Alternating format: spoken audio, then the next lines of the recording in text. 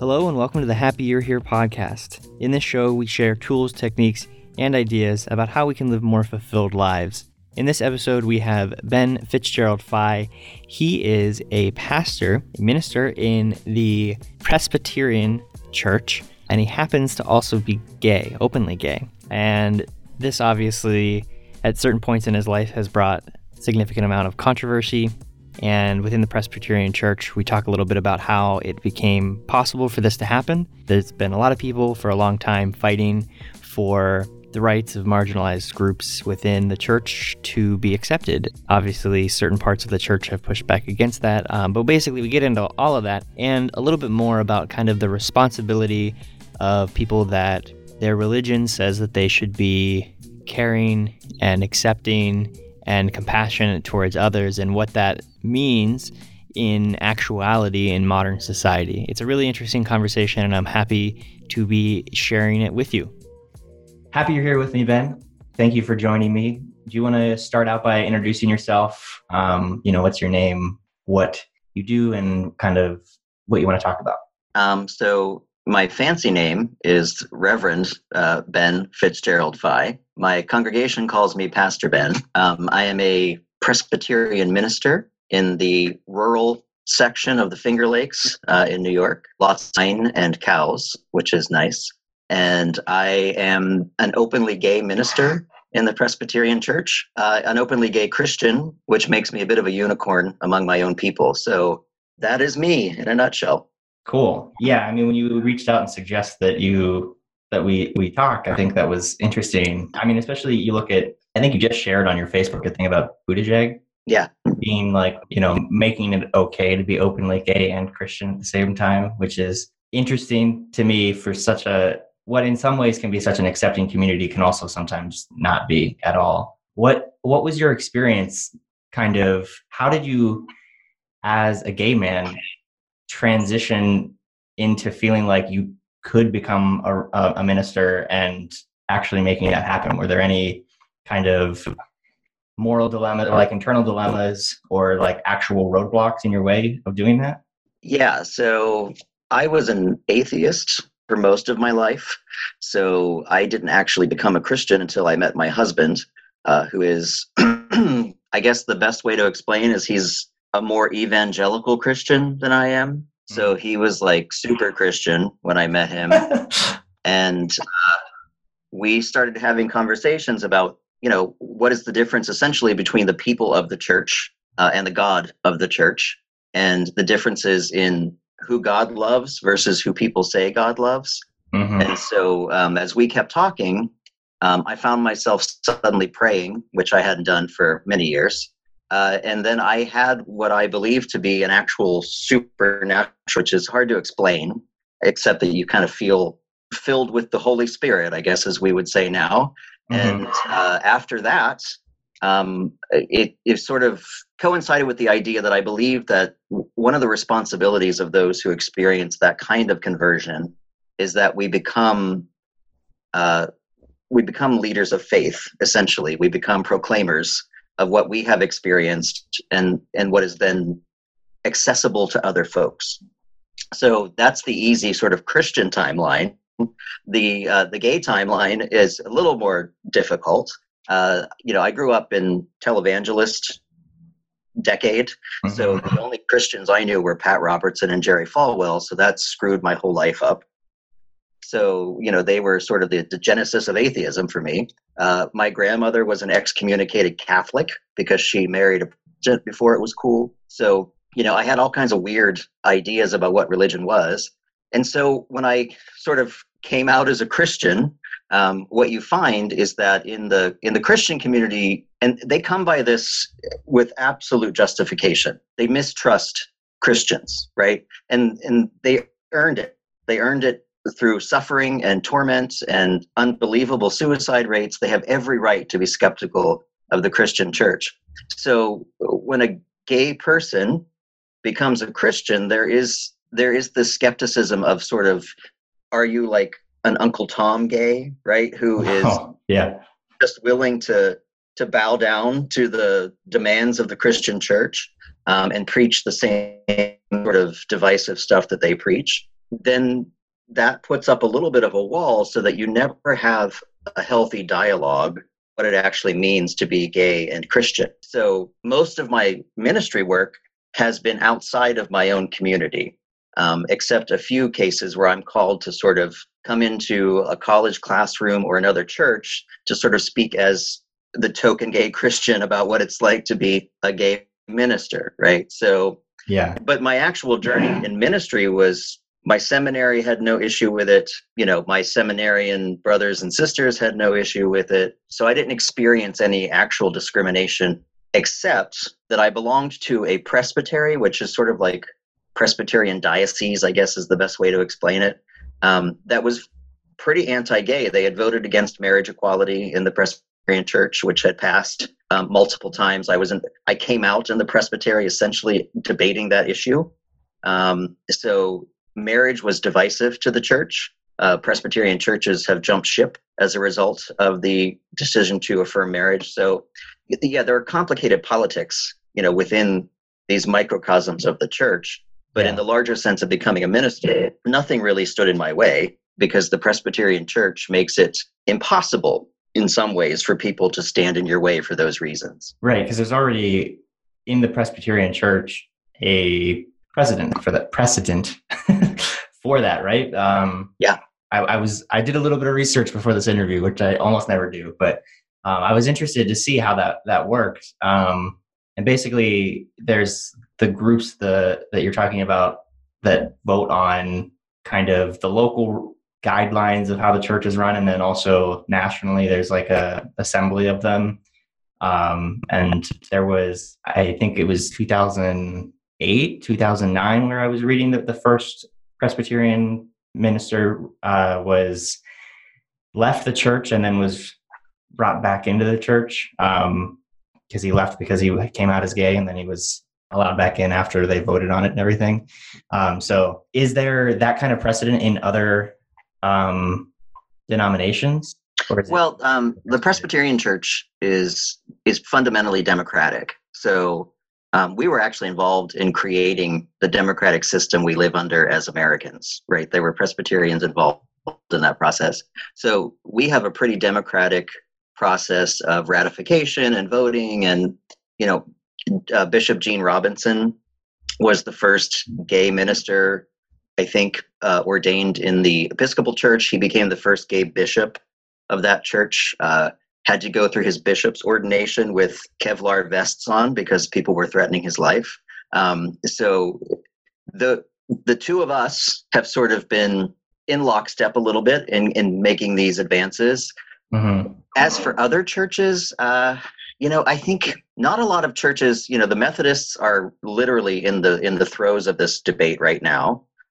It is splitting their church as harshly as it split the Presbyterian Church. So there's a lot of division happening there. A lot of other churches are more congregational. So individual churches make their own choices. So I've even seen gay Pentecostal churches, which is, to me, the most bizarre thing I think I've ever seen. But so it's kind of a bottom-up model in most cases. So congregations are usually well ahead of the denomination itself.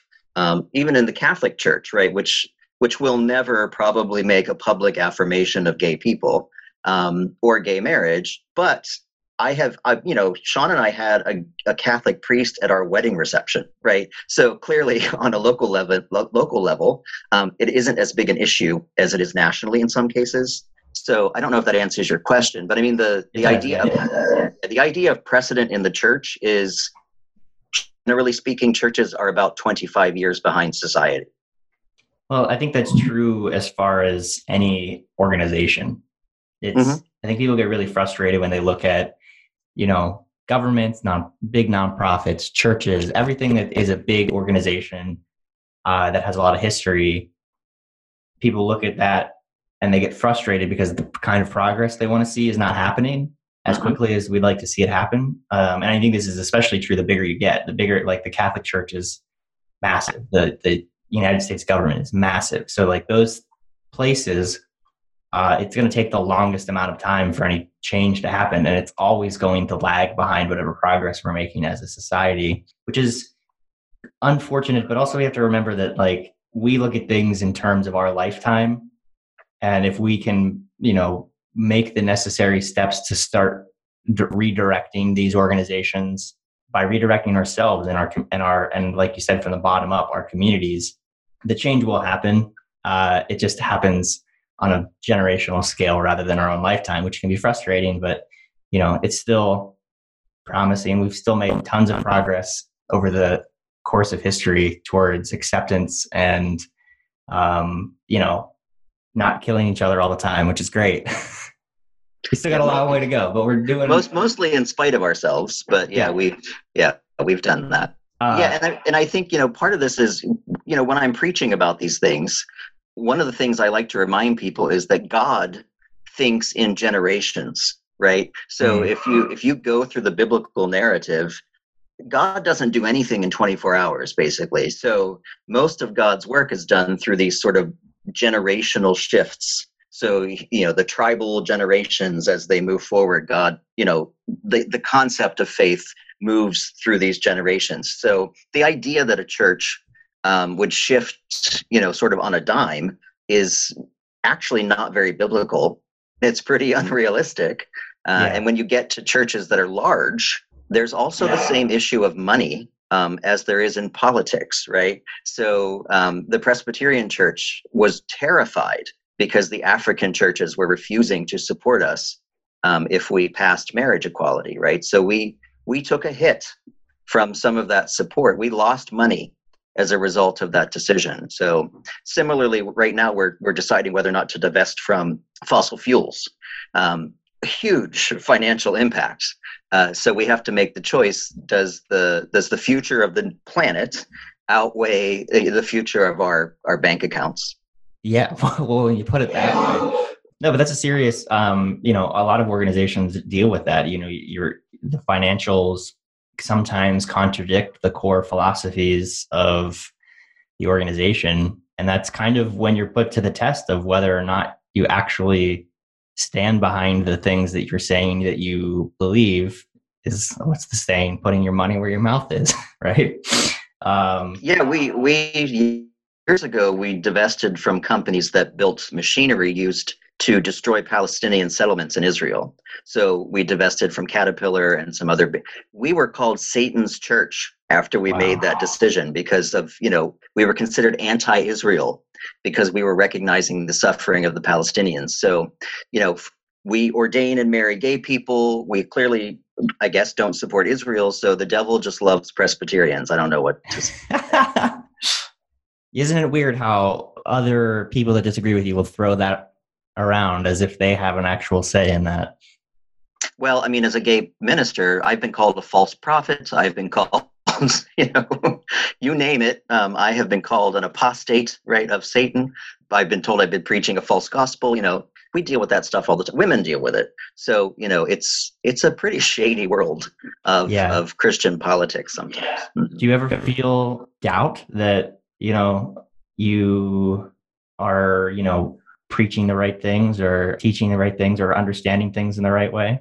Yeah. I mean, if I didn't, I would be a bad Christian. So I feel it all the time in some ways. Mm-hmm. When I was called to ministry, my first prayer to God was, "You're out of your mind. Like, this is wrong. Like, you have made a mistake. Like, I cannot do this." So I think ministers in most cases, right? Every Sunday we stand in a pulpit and a bunch of people expect us to tell them something, right? We are supposed to be these kind of Bluetooth speakers for God, right? The word of God is translated through whatever we have done the previous week. And that's terrifying because you're always asking, well, what if I'm wrong, right? What if I get to the pearly gates and, St. Peter says, "You're full of shit, and so you have to go the other way," right? That's a possibility. But let me say, I think fundamentally, any minister preaching about anything understands that the entire story of the Christian narrative, the biblical story, is about expanding community from beginning to end. That is sort of the message. So at every turning point, it is an extension of the faith to new groups of people. So if you are preaching the basic concepts of love, loving neighbor, loving God. If you are preaching the Matthew 25 concept of, when I was hungry, did you feed me? When I was thirsty, did you give me something to drink? When I was in prison, did you visit me? These are the fundamental principles of the gospel. They're the principles of the Old Testament with all of its nuttiness. And so if we can focus on those things, I don't know that you can be wrong Sure. in a fundamental way that would somehow make you, a false prophet apostate. So I think if we can focus on that stuff as the core, I think we'll be okay. We'll slip up frequently, but I think we'll be okay. Yeah. I think that's, an issue that anyone runs into that is either through their work or just kind of naturally garners any kind of audience. The difference is our credibility is questioned much more frequently. When I walk in the door, I'm a white male. So I walk in the door with significant privilege in the church, right? The minute they find out I'm gay, I lose it all. So my privilege goes out the door. And I become questioned in a similar way that female ministers are questioned, right? We're not supposed to be there. So we have to justify why it's okay for us to be doing this. Yeah, I think that, that experience is powerful to speaking to that message, though, that gives you more understanding of what it's like to be those fringe communities that are not feeling accepted, which all across society is an important part of our growth as humans. Loving each other is, how do we accept the people that we do not understand? And that goes inversely too. How do we accept the people that are how do we have compassion for the people that are directing hatred towards us?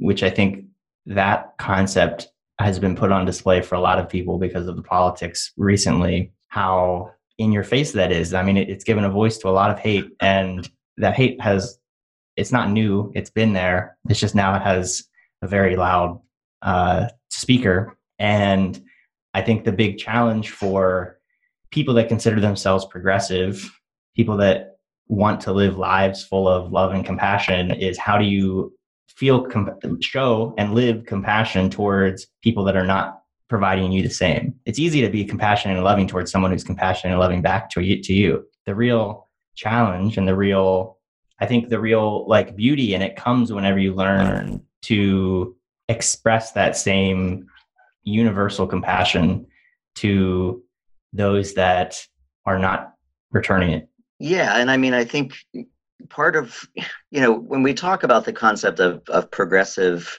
faith, right? Yeah. Which is, by the way, we don't do very well among progressive political folk either. Religion is not highly esteemed amongst my liberal brothers and sisters either. Most of my friends are atheists, actually. So, this idea of, has it always been there? Yes. The problem, I think, is we now have given ourselves national permission to say and do things that at least we were ashamed of at one point, right? So you could not march through the streets as white supremacists without some sense of shame, right? I mean, at least some healthy guilt. I don't know. But the problem is, we have to understand that there's a significant difference between loving an enemy, which is, as a Christian, that's what we're called to do. Loving an enemy does not mean dismissing what they have done. So there is God believes in justice. And sometimes God's justice is ugly, but it's God's justice, not ours. Our job, right, as the church, I believe the church ultimately is supposed to function as the consciousness of the nation. So there is a point at which the church is supposed to say, it is not okay to starve people. It is not okay to cage children. It is not okay to hate Black people. It is not okay to hate gay people. It is not okay to stand up and call other countries, shithole countries. It is not okay to do all of these things which sort of emanate from, I don't know if it's just immorality unbound. I have no idea what's going on in our political sphere that has created this problem. But there is a model for this. This was the Old Testament prophets. This is what they were speaking against every single day, right? The idea that these kings, these rulers, were just abusing the hell out of people. And so the prophet's message was, you need to stop this and recognize that God expects you to deliver justice to these people, or he's going to send Babylon to kick your ass. I mean, that's what God does in the Old Testament, right? So I often say, I know conservative folk who think that the president was appointed by God, right? So that may be, but if that's your model, read the Old Testament, because when the person appointed by God makes God mad, God kicks their butt. That's what God does, right? So if you're going to believe that Trump is divinely appointed, then I'm waiting for Babylon to come, because I feel like we're a little off the track here. But God demands justice, right? That is the message from the beginning to the end of this thing. And we are completely out of step with both a secular and a religious sense of justice right now. Mm-hmm. We are feeding powerful beasts that I'm not sure we can sort of push back once they have been unleashed in the way that they have. I don't, I'm not trying to be an alarmist, but I am terrified about where we are as a nation right now. I am disappointed in Christian systems and institutions that are supporting this kind of behavior, which is blasphemy and heresy as far as I'm concerned. And I am shocked by the silence of the good people of this nation, who are not rising up in absolute fury over what we're seeing. And, the voices of the progressive Christian left are trying to do it, but we're so easily dismissed by too many groups of people. So I don't know if we're listening. Look up Bishop William Barber. He's one of the greatest voices of the progressive Christian movement on the planet, and is literally shouting, right, that this is a problem. So I don't know. I think we are in a lot of ways in unique territory. Not necessarily, we've seen hate, we have seen cruelty, we have seen violence before, but to see those things with as much power as they have and converging all together at once is terrifying. I mean, frankly, Sean and I have had conversations about whether or not we can live in the United States. Yeah. I mean, unfortunately, I don't think that it's really as unprecedented. It's unprecedented in our lifetimes, potentially unprecedented in the last couple of generations, but I think it's got plenty of precedence in the history of humans.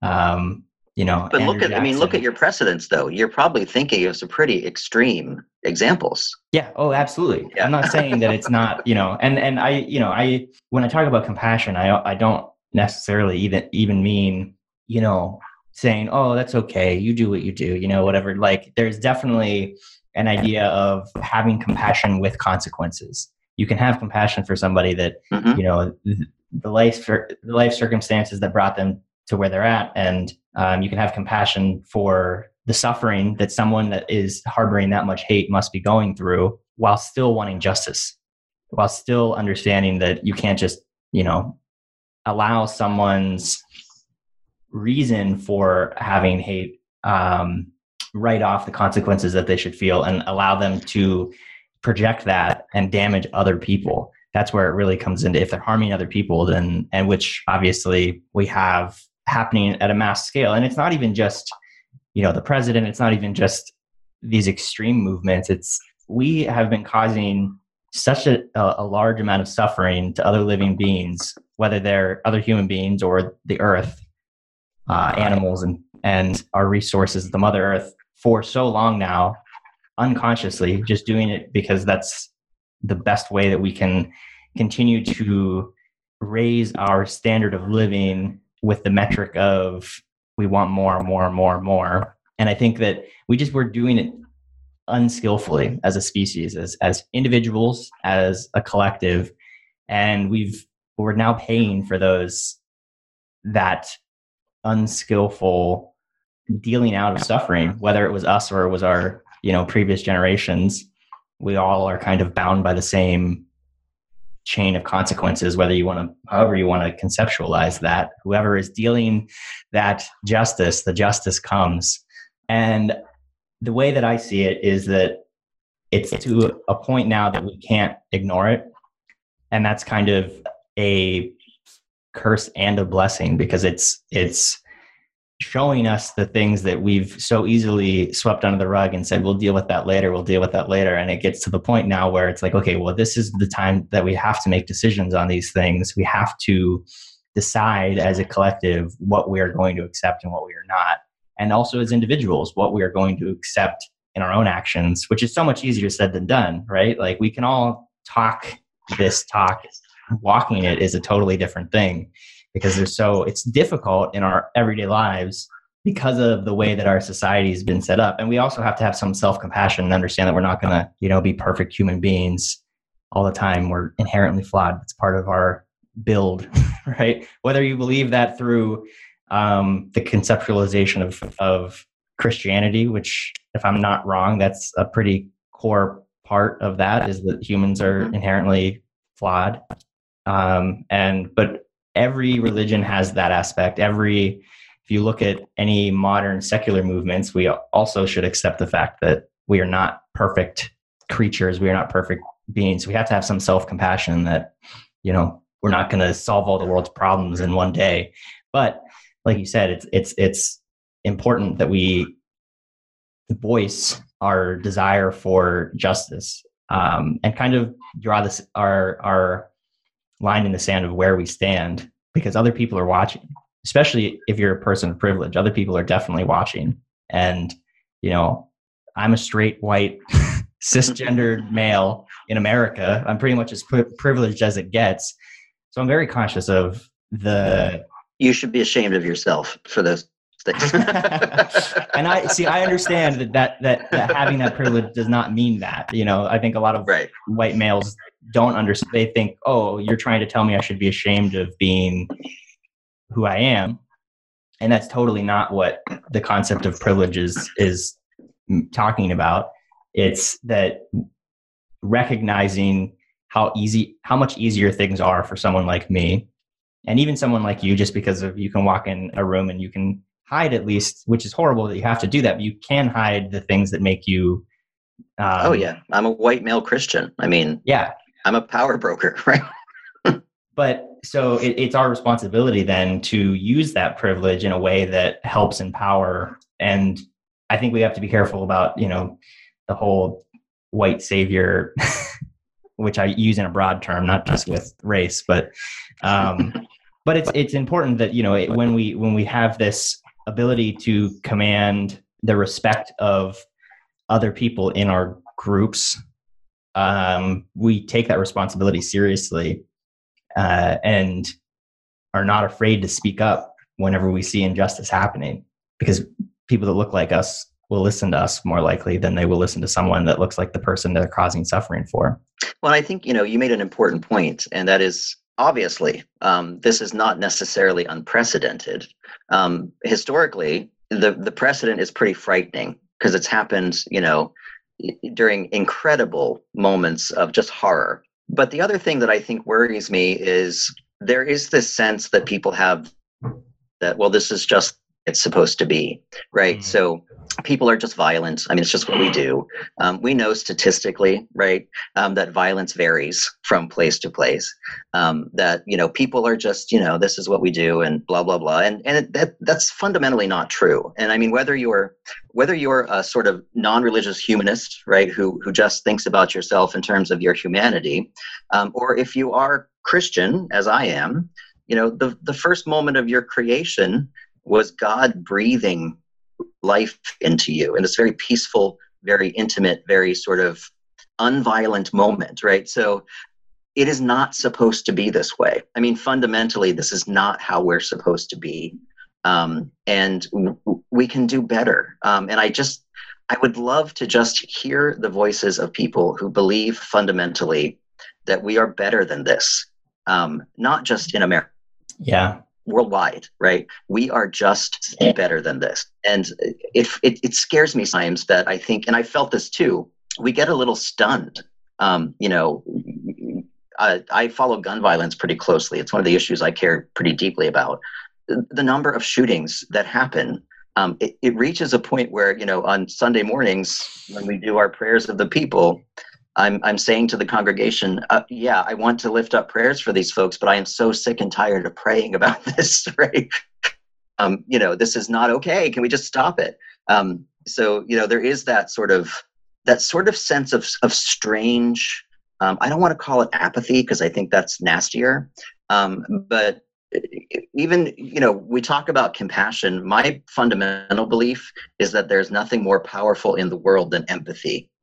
So the idea that we have shared experience, identical experience or not, doesn't matter. All of us, even cis white straight men, right, know what it's like to suffer in some way. Yeah. If you walk into a place that is predominantly African American, you are a minority, right? So you have a little bit of that experience. Little kids, right, don't necessarily experience death, but they've lost a goldfish. I mean, that's a shared experience, right? It's the idea that we have felt something similar. Yeah. And I have felt hate. I mean, I'm not going to deny the fact that I have been so angry at another group of people that I have felt like I wanted to, smite them. We've all felt that. So I think the problem we have is that if we're not showing empathy, right, what's left? It's sociopathy, right? It's dangerous psychosis if we are not sort of giving in to the more empathetic side of ourselves. So I don't know what's going on. I mean, well, I do. I mean, I'm on Facebook, right? I see what's happening. So, there's a fundamental lack of empathy, which I hope doesn't indicate that we're all a bunch of sociopaths, but I think more it just indicates that we have lost some kind of personal connection that allows us to practice empathy. So it's just too easy to abuse each other. Yeah, I think that, so much of that comes from we've in many ways in modern society distanced ourselves from a sense of community, which then diminishes our sense of empathy. Sure. And that is dangerous not only for the way that we treat others, but for our internal suffering too. We are social beings. We're wired as individuals, spirits, to connect with one another. And like you said, I don't buy the whole that we're inherently violent and we inherently want to kill each other. I think that comes from our darkest places. It comes from fear. It comes from not understanding and it's the lack of empathy, where when we are filled with empathy and we are filled with faith that things are going to work out the way that they are going, like basically the opposite of fear. That's a complicated emotion, I think, to describe necessarily, but faith or hope, I think, are kind of the opposites of fear.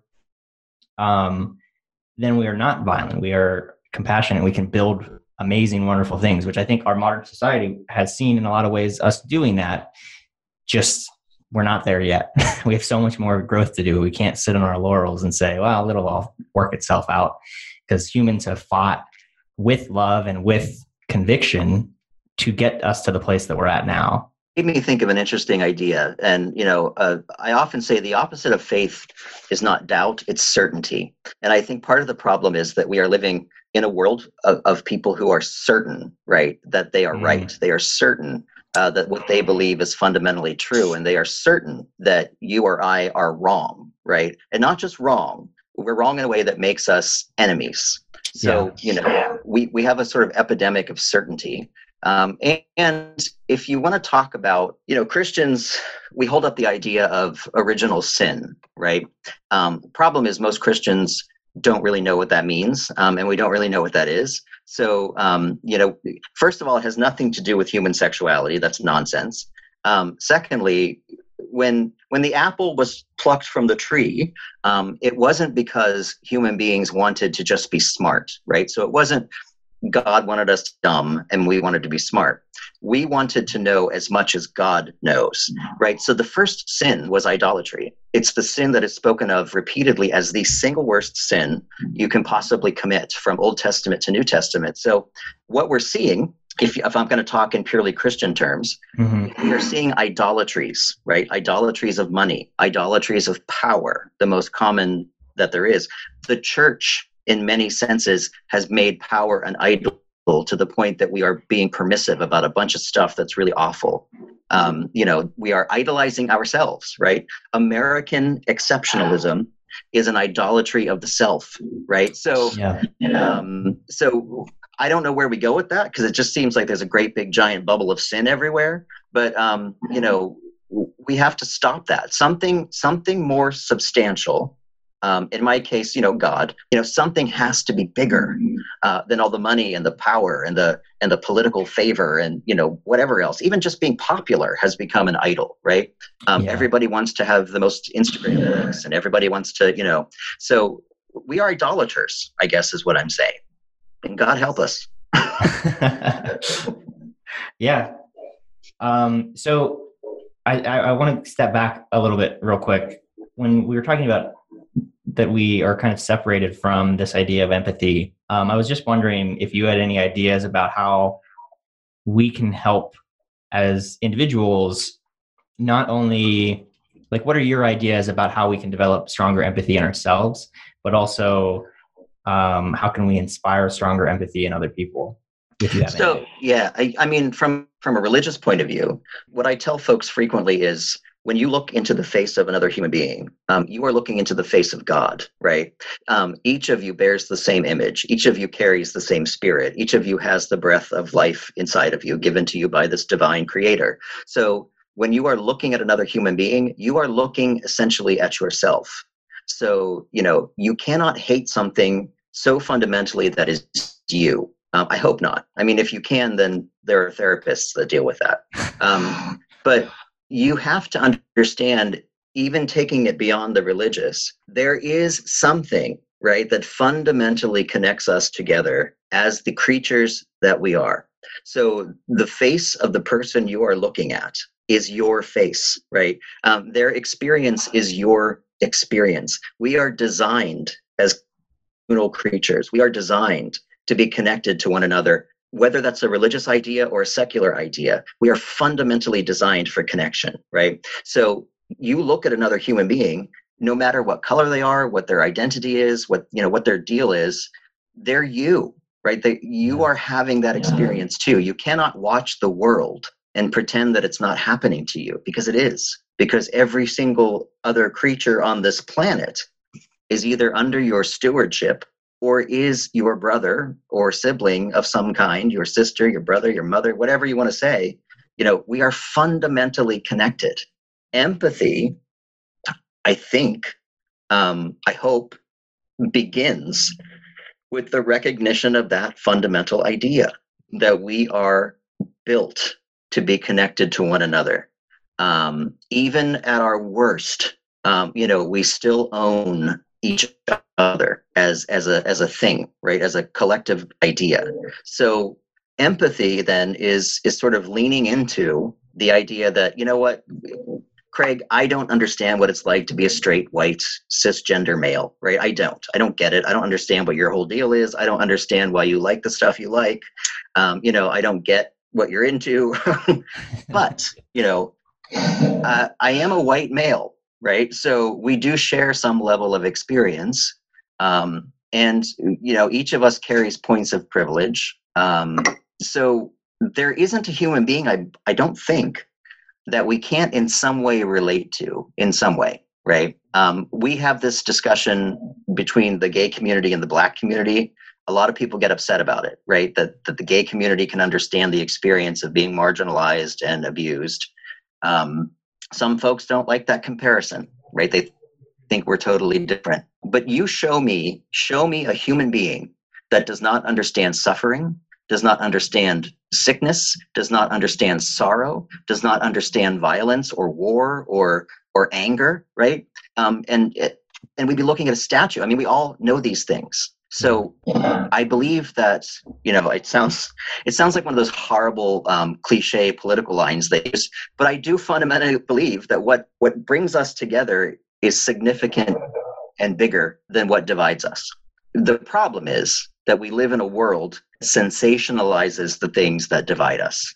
So, we're no longer just Republican and Democrat. It's, we're at war with each other. And that's a wedge in our ability to empathize with one another. We live in the world of I'm right, you're wrong, please shut up, right? I don't want to hear any other opinions. So that's a long answer to a question that I don't know we can answer, but we are each other. I mean, I think is where I end up. Yeah. I believe that it's a lot of times the best that we can do is to live our own lives through as close to what our idealized self can be. Because when we interact with other people, if we show that radical empathy, I've experienced it living in DuBois, Pennsylvania, showing, this empathy and ability to connect with people that I fundamentally disagree with everything that they believe creates this bridge. And then you can see the way that changes a person, because a lot of times the antithesis of the things that I believe are usually brought about by a feeling of disconnection and a feeling of this individualism and it's not necessarily by choice. A lot of times it's, you've been raised in a environment that was from an early age teaches you that you are not safe. You have to live in fear of the other, which is unfortunate, but that is something that happens to a lot of people in childhood for a multitude of different reasons.